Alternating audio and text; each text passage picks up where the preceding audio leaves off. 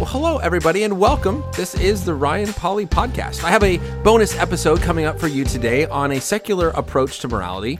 But before I do, I would like to make one quick reminder, maybe announcement if you want to call it that, in that I love interacting with you guys. I love answering questions. I love being able to do Q&As. And I understand the difficulty with a podcast is it doesn't really make that very easy. Unless you are joining live on YouTube, I don't get to answer your questions or interact with you guys live. And so I want to remind you of your opportunity to send in those questions. I love hearing from you. And there are times where podcast listeners do text in their questions and I'm able to address them on the show. And so I want to take this time to remind you that that is a possibility. And I love getting questions from you, hearing where you're listening from, hearing what you think about the show, and then also hearing what your questions are that you have about the content. So two quick reminders. One is the last Friday of every month is a live Q&A on YouTube at 3 p.m. Pacific Standard Time. That actually is coming up this Friday here in about 2 days if you're listening to this right when it gets posted.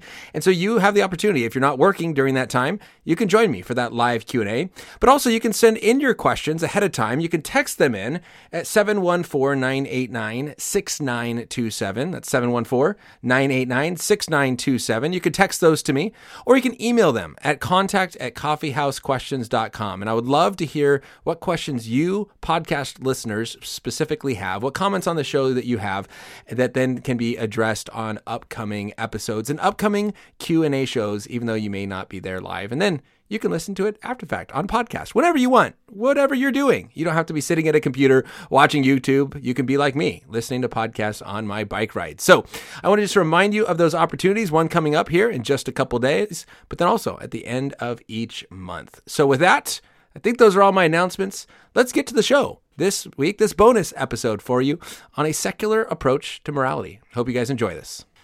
Well, I think that there are some serious issues with believing that morality is determined by consequences. If you think that the consequences of an action, whether good or bad, is going to make something as being morally good or bad, moral or immoral, there are some major issues with that. And so today I want to cover some of those issues with you. Why, especially as a Christian, you should not hold this view called pragmatism, where we judge the truth of something based on the practical consequences, but instead hold a Christian ethic when it comes to morality.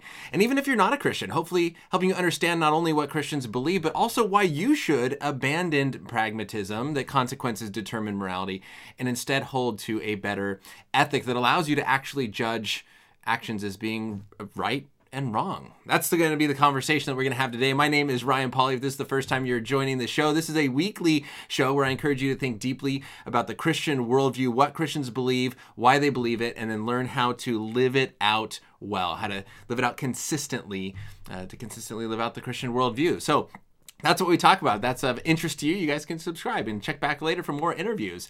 And so we're going to be working through today a conversation I had in my YouTube comment section where I got into a conversation with someone who was advocating for this pragmatic view and how I responded. This actually also came up in my high school class as I just finished teaching on the different worldview approaches to ethics.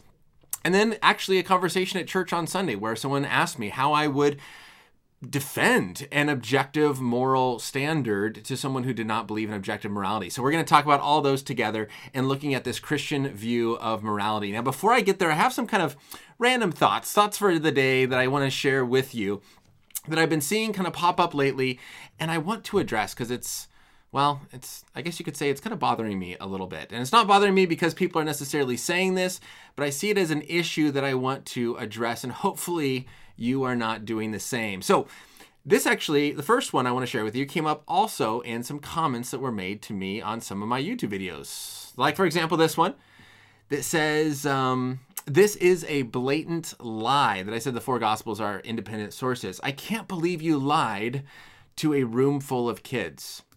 Another one, you have lied about your religion, being I am dishonest to admit facts like all Christians do. Or there's only one theory of evolution, you desperate liar.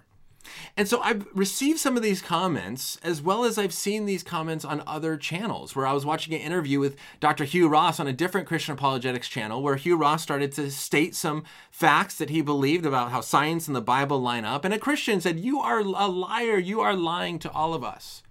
And so I wanted to address this issue, and oddly enough, as I was taking these screenshots and getting ready to say a couple words about this idea of calling people liars, I received a fourth comment calling me a deceiver because I say that the soul can leave your body at death and is in the intermediate state waiting in the presence of the Lord while your body is here. Now, I want to be very clear about something. I could be wrong. I could be mistaken. I believe in this channel that I am giving you knowledge, justified, true beliefs. I'm stating what I believe is true, and I have good reason to believe it, but I also recognize that I could be wrong. I can get some theology wrong, and I hope that you can point that out when I do get something wrong, and that I'm humble enough to change my mind, change my opinion, to make sure I stand up for what is true. The issue is this.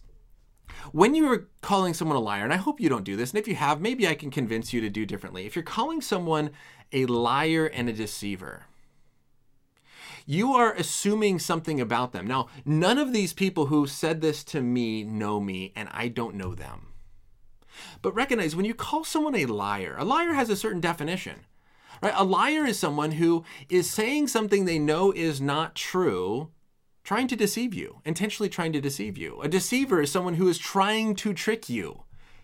So by calling someone a liar and a deceiver, you are assuming that they know what they're saying is false, that they're lying to you and trying to deceive and trick you. You're assuming something so negative, something so horrible that you may not even know. These people know me. And that's why I say, I can't be lying. Because I honestly believe that what I'm telling you is true, and I try to back it up with good reasons. I could be wrong.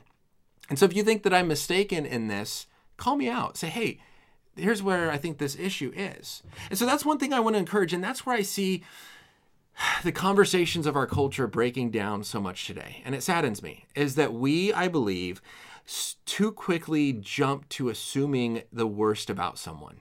That you're just a liar, you are a deceiver, you are trying to trick. Clearly you couldn't believe that, rather than they're honestly mistaken. Right, there's a really awesome video that I shared on my Instagram account, a Frank Turek having a conversation at a college campus with a Taoist. And I think they posted on Instagram or Facebook, I think that's where I saw it. And this guy says, hey, I'm a Taoist, I don't hold to your view of morality, I believe that morality is only this concept. And Frank Turek responds and says, well, yeah, it is a concept, but it's a concept that applies to the real world. So if someone came in here and shot someone, there's an actual real action that goes along with the concept of that's murder. Don't you believe that action is real? And he began to ask this guy a series of questions. And at the end of the series of questions, Frank Turek looks at him and says, I think that your view of morality is a lot more like mine than Taoism. I don't think that you actually believe in Taoism. And the guy responds and goes, I think you're right. This guy, hey guys, listen to this guy. He knows what he's talking about. He's thought about this. It was kind of a funny ending. The point is this. You could easily call someone a liar, a deceiver. You could assume the worst about them and shoot them down. And all that's going to do is build walls. Right? Who wants to talk to someone that you make a statement and they respond and say, you liar? I don't want to have that conversation. It's assuming the worst about someone. Instead, ask good questions. If you don't know them, if you don't know their intentions, why not give them the benefit of the doubt? Assume that they're honestly mistaken, that they have been maybe tricked by someone else, but they believe it, and that they're telling you what they believe. And instead, ask questions like, how did you come to that conclusion? Why do you think that? Well, do you actually believe this? And that's what I'm going to try to do with our conversation today on morality, is try to understand this view, show some actual issues with it, and try to present a better option rather than just saying, oh, you horrible person, you're immoral, you're a liar, you're a deceiver. That's not the goal. The goal on my channel is to think deeply about Christianity, the Christian worldview, and the issues related to that. My goal is not to prove you wrong or for you to prove me wrong. The goal is to have intelligent, honest, thoughtful, respectful conversations that we can try to discover what is true. Now, obviously, there are times, I'm a teacher, there are times where I catch cheating on a test or homework. I know the student cheated and they are lying to me, and I know they're lying because it's clear as day there's cheating happening here. And so sometimes we do know someone's intention, sometimes we do know someone's heart, and we do know that they're deceiving or they're lying, and we need to call that out, absolutely. But what I see on YouTube, 99% of the time, it's not that. You don't know the person. They don't know me. I don't know them. Why not give someone the honest benefit of the doubt? What does that hurt? And asking good questions, trying to see where they're coming from, rather than immediately accusing them as a liar. So hopefully, if you're watching this, Don't do that to me. Don't do that to other people. I may be mistaken, but hey, let's have good conversations about this issue. Now, the second comment that I wanted to address here, second kind of thought is I'm going to be having a conversation with Dr. William Lane Craig on his book, The Atonement and the Death of Christ. Now, I realize that this is a conversation that I think is deeper than maybe a lot of people want to go. And I want to challenge you. If someone were to ask you, how are you saved? And you say, well, I'm saved because Jesus died on the cross for my sins. How much more could you explain that? Why did Jesus have to die? How did Jesus' death actually forgive sins? Did he have to die? Why is blood sacrifice necessary? That seems crazy. Can you list or can you explain at a deeper level how the atonement actually works? How does his death actually atone for your sins? Why couldn't God just say, I forgive you? He calls us to forgive. I can say to my wife or my friend, hey, I forgive you. Okay, I'm sorry. I forgive you. Okay, you're forgiven. Cool. And we're reconciled. Why can't God do that? Why is death necessary? Well, that's the way he set it up. Okay, but could he have set it up differently? Did it have to be that way?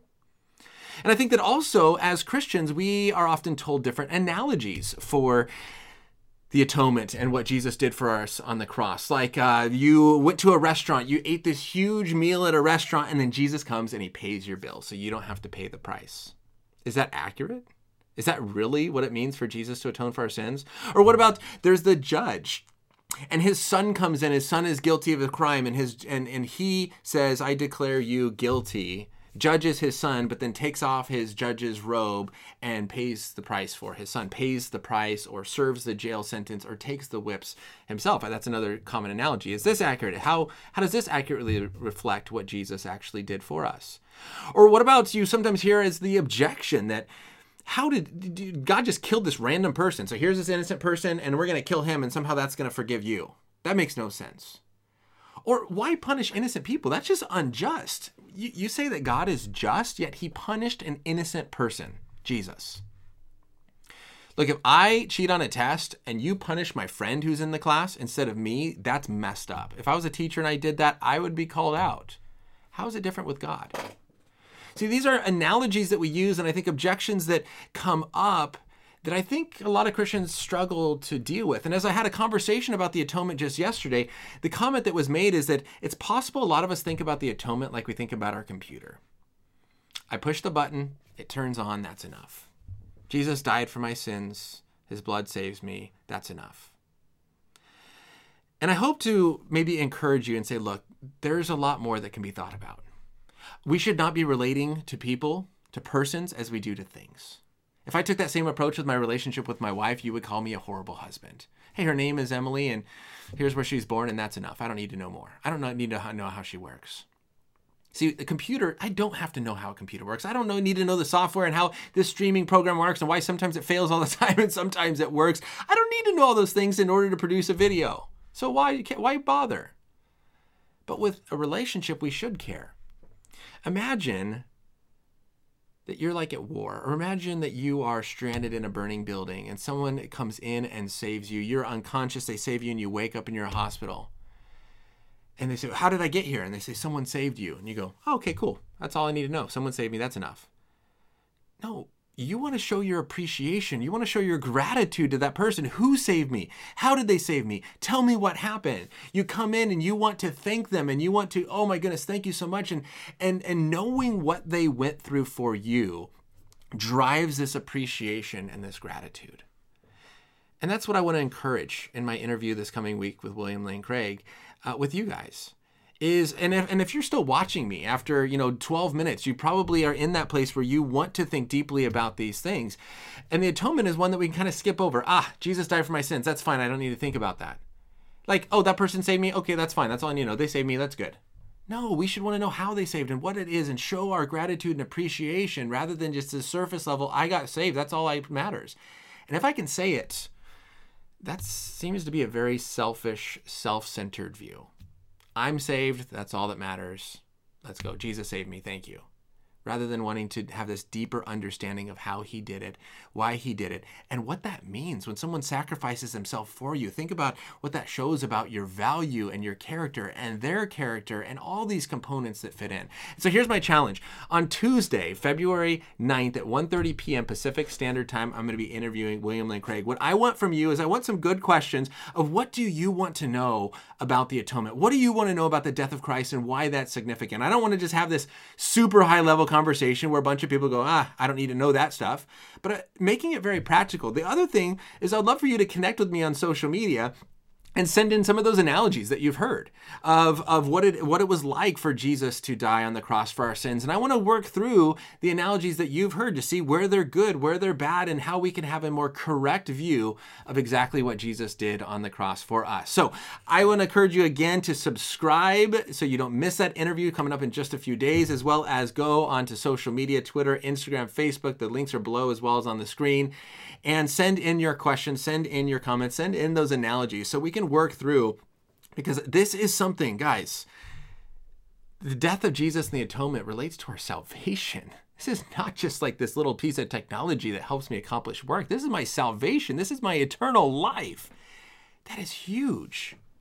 That is huge. We should not just take advantage and take the surface level approach and go, I'm good. This is something that we should dive into it because it's such a deep, profound thing that Jesus Christ did for us. The last thought I have for you, and I just want to say you guys are awesome, because I just received a comment from someone in India. This is just, that blows my mind that people are watching and following from India. But the comment came in from India of a person who is a new believer and has been faced with YouTube channels made by Indians, former Hindus, or no, actually they're former Christians. So ex-Christian Indians in India are now producing videos trying to persuade the Christians in the country to not be a Christian anymore. And so this person contacted me, sent me this video series, a 4-part series that was made on why the Bible is not the Word of God, and asked, how would you respond? Can I work through this? And so in the week after my discussion with William Lane Craig, I'm going to be working through some of these videos, showing these arguments being made by this Indian apologist, ex-Christian apologist, trying to prove that Christianity is not true. The Bible is not the Word of God, and we're going to be working through those as well. And so one, I just want to say, I am so blessed to be able to do this. I'm so encouraged that you guys watch from all over the world. It blows me away, honestly. It's so cool as a missionary, and I'm kind of working with one people group and now kind of doing this, and it's going places I don't even know it's going. That's amazing. But secondly, I'm also encouraged that you would send in your issues, your questions, the things that you want help with, and so I can kind of work through. And I'm just grateful that you kind of want my thoughts, and hopefully you're getting thoughts from other people as well, but I'm grateful for that. So if you have other thoughts that you want to share, you can always contact me again at the social media accounts and share those thoughts, ask for help, suggest topics, suggest guests, and I truly appreciate that, because I want to continue to create content that helps you guys think through the issues that you're dealing with, the issues that are most important, as well as, obviously, I know the issues that are important, like atonement and the Trinity and the ones that I discuss, but I also want to address ones that are important to you as well. So with that, we are now jumping into the final or the main meat of today's conversation. Hopefully those few thoughts were encouraging, some requests for you, but also some encouragement for you. Talking about this idea of morality. Here's the comment that I got. Now, if you followed the channel, a few weeks back, I did a conversation on the statement, love is love. You see this in billboards in people's front yards, the little signs that they stick in their front yard. In this house, we will blah, blah, blah, blah, blah. And then what love is one of those. I also received it as a comment on my channel saying, hey, love is love, trying to kind of normalize homosexuality. And so a comment came in on that video that said this: love is an argument made by children. Here's a tougher question. What will happen on earth if 2 men or 2 women have a sexual relationship for 50 plus years? Now, in my high school class, as we were studying different ethical theories, I presented this to them and I asked them 2 questions. And I wish I could ask you and sit there and wait for you to respond, but you'd just be probably staring at me. I can't do that, but so I got to give you the answer. But the first question I asked was this: what ethical framework is he approaching this conversation from? And after some thought and some discussion, they realized this is pragmatism, right? What he, in a sense, he's asking is, what are the practical consequences? What will happen on earth if 2 people of the same sex have a sexual relationship? And if I can't show a negative consequence of the action, then it's not wrong. right? And so that's what it seems to suggest. Now, then I asked a second question to my students, and then I'll ask you here. How would you respond to this question? He says this is a tougher question. How would you respond? Now, what I didn't do, and what I would say you shouldn't do, is respond by giving the negative consequences. Trying to use his ethical standard to say, well, here's why it's wrong. Here's a negative consequence and here's a negative consequence, because then you are, so to speak, justifying or rationalizing that as the standard. Rather, I would encourage you, and I would do, is challenge the standard. Right? And again, this is thought of as Christians. This keeps popping up over and over, and I feel like I'm addressing it all the time because it's huge. Like, Christians should not think this way, but they do. Right? You've probably heard the story, but a student that came up to me at a summer camp like 3 years ago, maybe 4 years ago, I don't remember, a few years ago, and said, my pastor and my parents tell me if I smoke weed and drink alcohol, my grades will suffer and I'll lose my friends. But guess what? I smoke alcohol and drink weed. Yeah, no, you get the point. I smoke weed and drink alcohol. I still have good grades and I still have my friends. I'm still playing whatever. What's wrong with it? Now, I wasn't going to say, well, but if you smoke weed, then it will do this to your brain chemistry, blah, blah, blah. And I wasn't going to keep addressing these negative consequences because he's been told, here's a negative consequence. That didn't happen. Therefore, I don't see what's wrong with this action.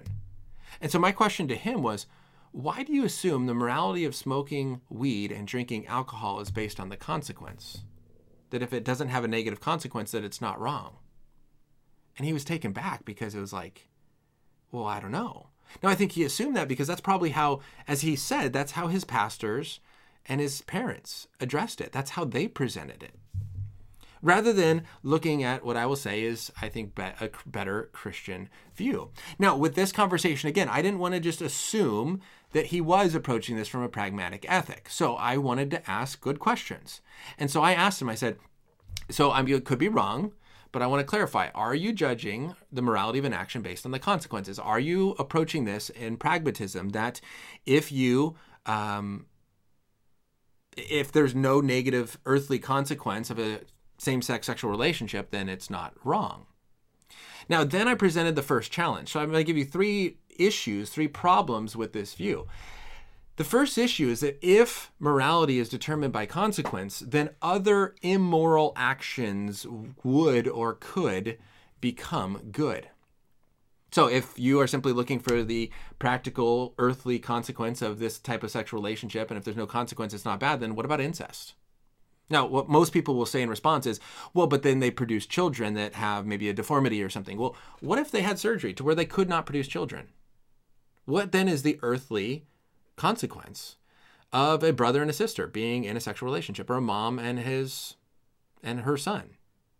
If they're not producing children, what consequence? What about polygamy? What if a man wants to have 3 wives? What earthly consequence? What about polyandry? What about polyamory? Right? There's a lot of other issues that we can look at and say, if there's no earthly consequence, then this becomes good. You could also, actually, I'll come back to that one in a second. And so that's how I responded. What would you say about these actions? If this is your standard, would you also say that these are good things? And here was his response. He came back and he said, actually, 3 things. And I want to work through these 3 points because I think this is really important to work through to understand how to respond to morality. He says, certain actions are objectively wrong. Other actions are morally subjective. Homosexuality is morally neutral, as is heterosexuality. So there is objective morality, he's saying.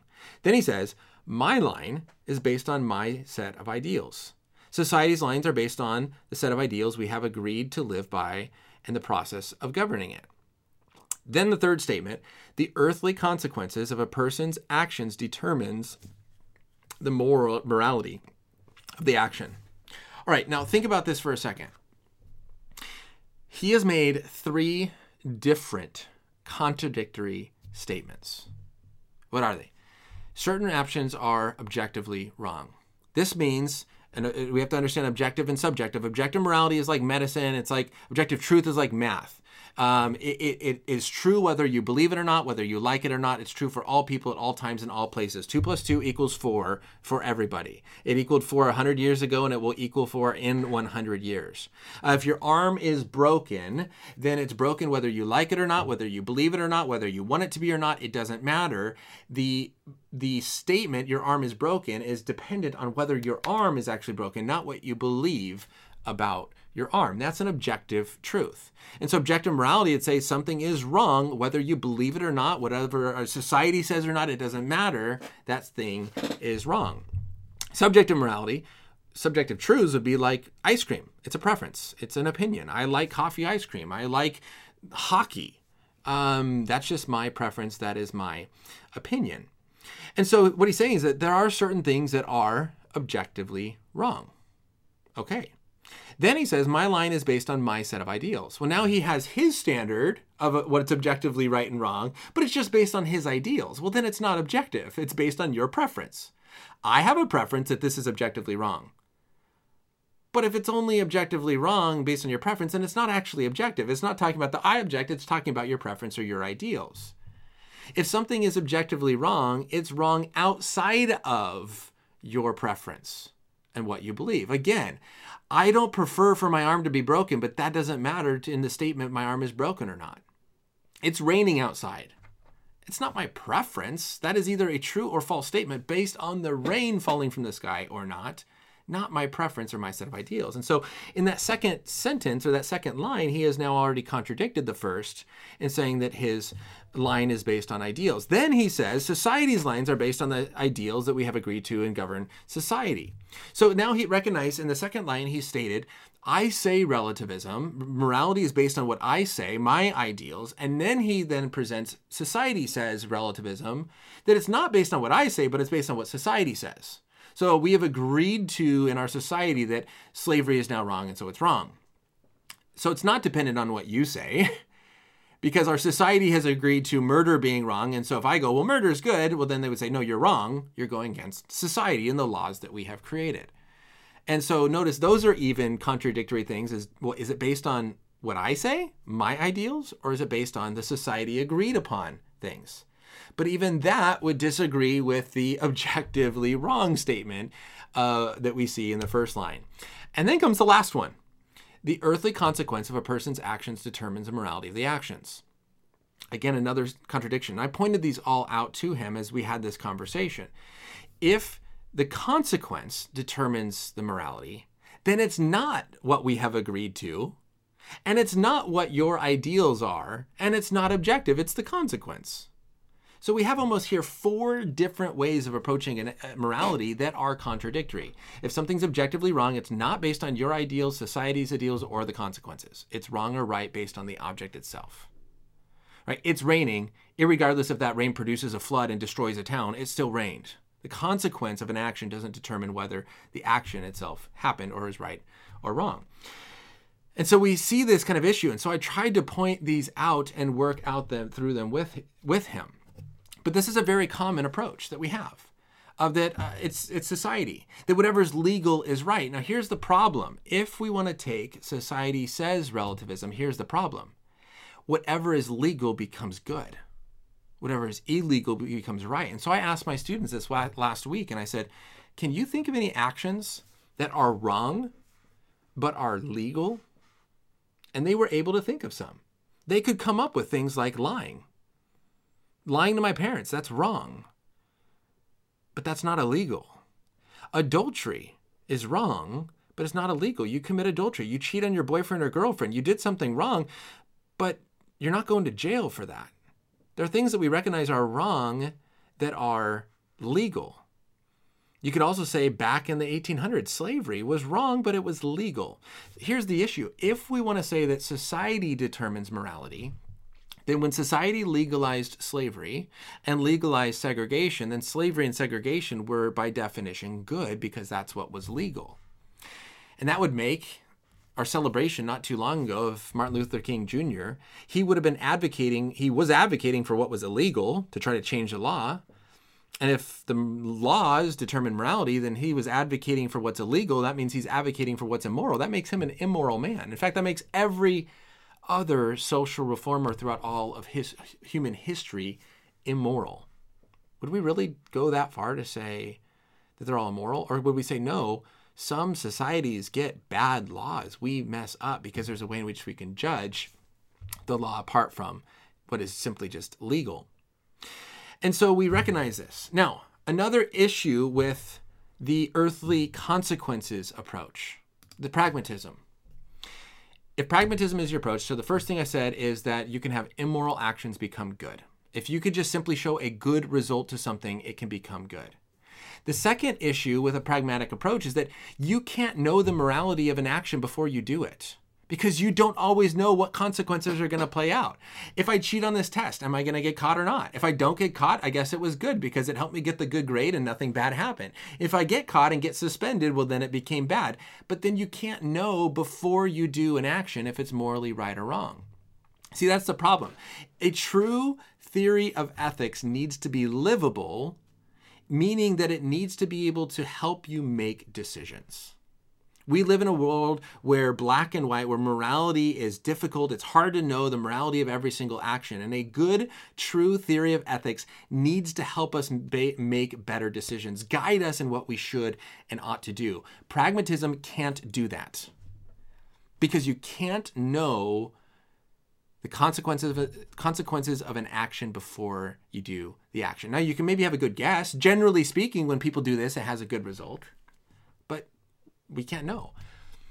Now, the third issue with this is also, can you truly know the effects and how far they go? So if you murder someone, well, you had a negative effect on them, but what if that had a positive effect on these 15 people over here who that person was bullying? Or you could look at the issues like slavery, where slavery clearly had a negative effect on those who were enslaved, but had a positive effect on economy. Right? And so, like, how do we then weigh out all the positives and negatives to try to figure out, is it more so positive? Is it more so negative? And it leads to this very difficult thing because we're not all-knowing and we can't know how that action truly plays out in all the ripple effect as it goes out and affects the people in the far motion. And so you clearly go, there's no way to know if this is morally right or wrong. And so if we're going to have a true theory of ethics, like I said, we need to abandon pragmatism. It can't guide our lives. Pragmatism can't help us. Pragmatism doesn't separate legality from morality. And if we just base it on laws, then that has issues because we know of things that are morally right and wrong, that are legal and illegal. And thirdly, it doesn't allow us to judge immoral, corrupt governments if they're the ones creating the laws. And so we have to abandon this. Now, in the conversation, I brought up all this and we worked through the conversation, and this person was a consistent pragmatist where I brought up torturing children for fun. Right? Again, if there's just one action that is wrong, objectively wrong, you have objective morality. And most people would say torturing innocent babies for fun is wrong. We know that. We recognize that is true. And so I said, what about that? And he was consistent. He said, if torturing people produced positive results, made them stronger and better in some other universe, then it would no longer be morally evil. That's the pill you have to swallow as a pragmatist, to be to admit torturing children for fun could become good. As long as we can just show a positive result to it, then it can become a good action. Now, there's a famous atheist philosopher, Michael Ruse, and he said something to the fact of this. He said, the man who says that it's morally good to rape children for fun is just as wrong as the man who says 2 + 2 is 5. Right? That the moral statement, torturing or raping children for fun is good, is just as true and false, not based on opinion, as 2 + 2 = 5 is not based on opinion. Now, I would take that further and I would say this. 2 + 2 = 5 is wrong in every single possible universe. There will never be anything in any possible universe that makes 2 + 2 = 5, unless we change our definitions where 5 now means 4 and 4 means 5. But understanding the definitions that we commonly use, nothing will ever make 2 + 2 = 5. In the same way, nothing will ever make raping or torturing innocent children for fun right. If you hold to pragmatism, you have to say, as long as it produces a positive result, it's no longer evil, it could become good. That's not the way it works. That's not what we recognize and know to be true. Now, so lastly, my last thought here, how would I defend this rather than just say it? Well, this is an illustration that I think I learned from Greg Koukl, and I use this for my students all the time. I have my coffee mug here. It's black. I said my coffee mug is black. What color is my mug? And someone goes, prove to me the coffee mug is black. Prove to me it's black. How would you prove that to someone? If you said the sky is blue and someone said, prove it to me. I think most of you, as I do again with my students, and they say, well, look at it. Like that's all you need. Look at it. It's black. And they go, no, I don't believe it's black. Prove to me it's black. Well, just look at it. No, but prove to me it's black. You don't need a science experiment testing the light waves and reflections of light in order to show that this is black or the sky is blue or the grass is green or brown or whatever. Just look at it. Science doesn't have to confirm that as a true detail. Our sense experience, when functioning properly, can look at this and go, yeah, clearly that's black, and you should be able to just look at it and recognize it. So if someone goes, no, your coffee mug is red. Now, I think most of us, if someone says, no, the coffee mug, that's red. Most of us would go, stop messing around. Come on, seriously. They're like, no, it's red. Dude, you're messing with me. Like, for whatever reason, I don't know why you would stick with that, but like, clearly that's not red. Like, you're messing with me. Now, if they honestly were like, no, I genuinely believe that's red. We now have two options because we know this is not red. All of you looking, it's not red. Not just you believe it's not red or you think it's black or you believe it's black. No, this is black. You could do one of two things. Again, trying to maybe give them the benefit of the doubt. If you see like this is genuine, you can say, okay, if that is red, what color is this?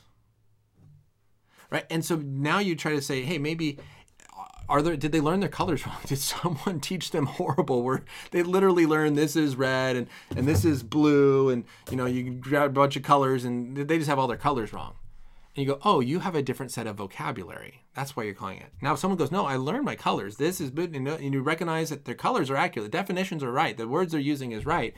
But they still think that this is red. Then there's something actually wrong.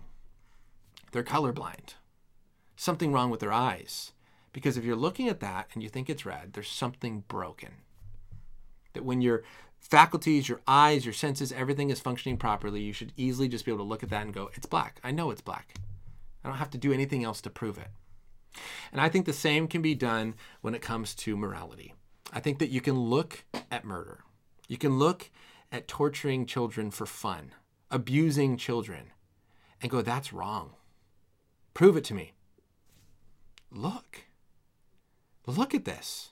Look at the dead bodies piled up after the Holocaust. Look at these children who have been abused and tortured their whole lives. Look at this person who was murdered. Look at this woman who was raped. Look at it. Look at these people who are enslaved. That's wrong. Clearly, you can just look and you can see it. Our sense awareness, our perception, we just know it's wrong. If they don't know, I think that's right. I'm like, no, you're messing with me. You can't look at a baby being tortured and beaten and abused and say that's okay, that's good. You're messing with me. No, I honestly believe that's a good thing. Then I would say there's something broken. At that point, I said in the conversation, I don't know what else we can do. If someone honestly believes deep down that it can be good to torture innocent children for fun, I don't know what else to do. And so in the conversation that I had, I said, look, you know that torturing children for fun is wrong. Pragmatism does not allow you to say that. And so you had to say, well, it could be good in some universe, but that's not true.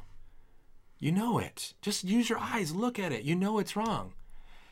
And so I said, I want to encourage you, abandon pragmatism.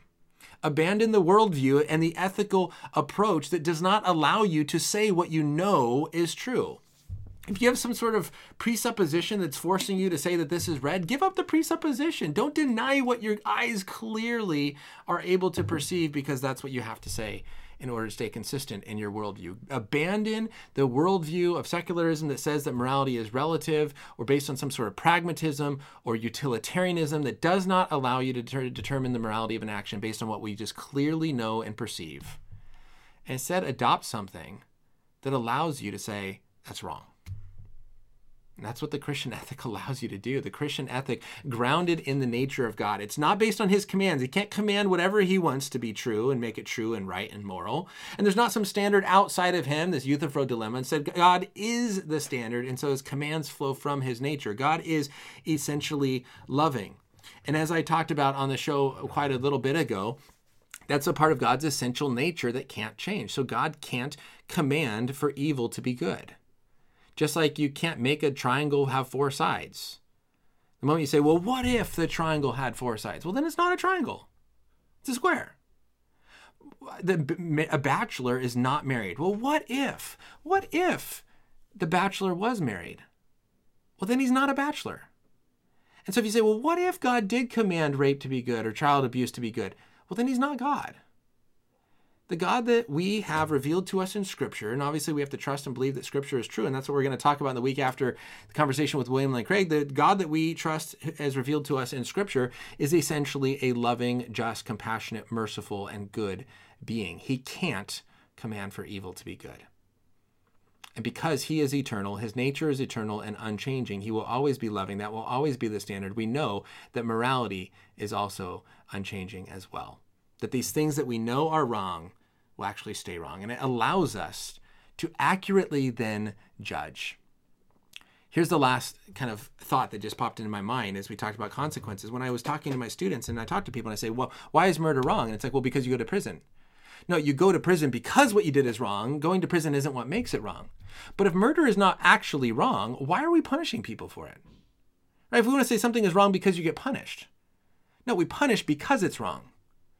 If I did something and what I did is not wrong and you punish me, that's messed up. In order to punish something, we have to recognize what they actually did is wrong. And it's not just I think it is, it's just I just don't like it and so I'm going to punish you. If I did that to my students, I'd get fired.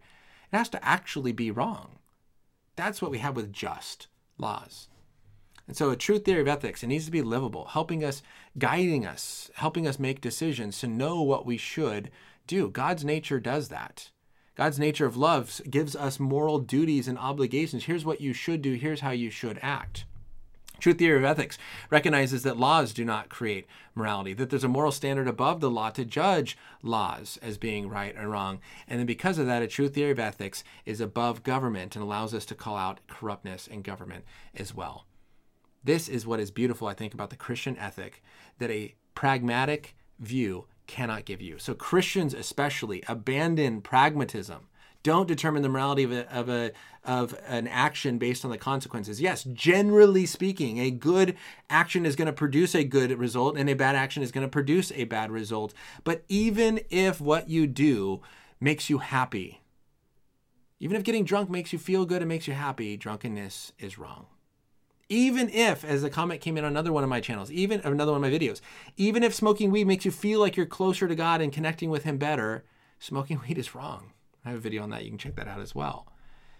Even if you feel like it produces this good result, it's so wrong. Morality is grounded in the nature of God, not in our subjective experience of this consequence that we don't even know the full way in which it is affecting things around us. So hopefully this conversation has been beneficial and helpful to you. Again, I want to encourage you to comment in, to send in those analogies for the atonement that you have heard. Send me your questions for William Lane Craig as we continue to truly appreciate who God is, what he did for us on the cross, and trying to fully understand that to more greatly, I think, appreciate, to know him, to love him, and to glorify him. As well as please subscribe. I got that conversation coming up on the 2nd. The week after that is going to be a conversation looking at the truth of Scripture and responding to these ex-Christian Indian apologists, as well as I have another conversation planned coming up as well. And then finally, the last Friday of every month at 2 p.m. Pacific Standard Time is an open Q&A where all the questions I can't get to that you send in that are maybe off topic through Instagram or Twitter or social media, I will address then,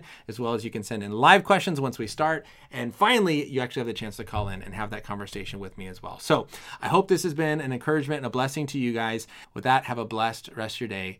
Thank you guys for being here. Thank you for watching. Thank you for supporting. Thank you for sending in questions and comments. It truly is a blessing to be able to sit down, have these conversations with you, and work through these issues with you guys. If you've enjoyed it, share it with a family friend, like it, subscribe, and help more people see this, because I have fun doing it. Hopefully you like watching it, and other people will as well. So with that, God bless. See you guys later. Just as you leave, won't hesitate to follow. Your love will guide my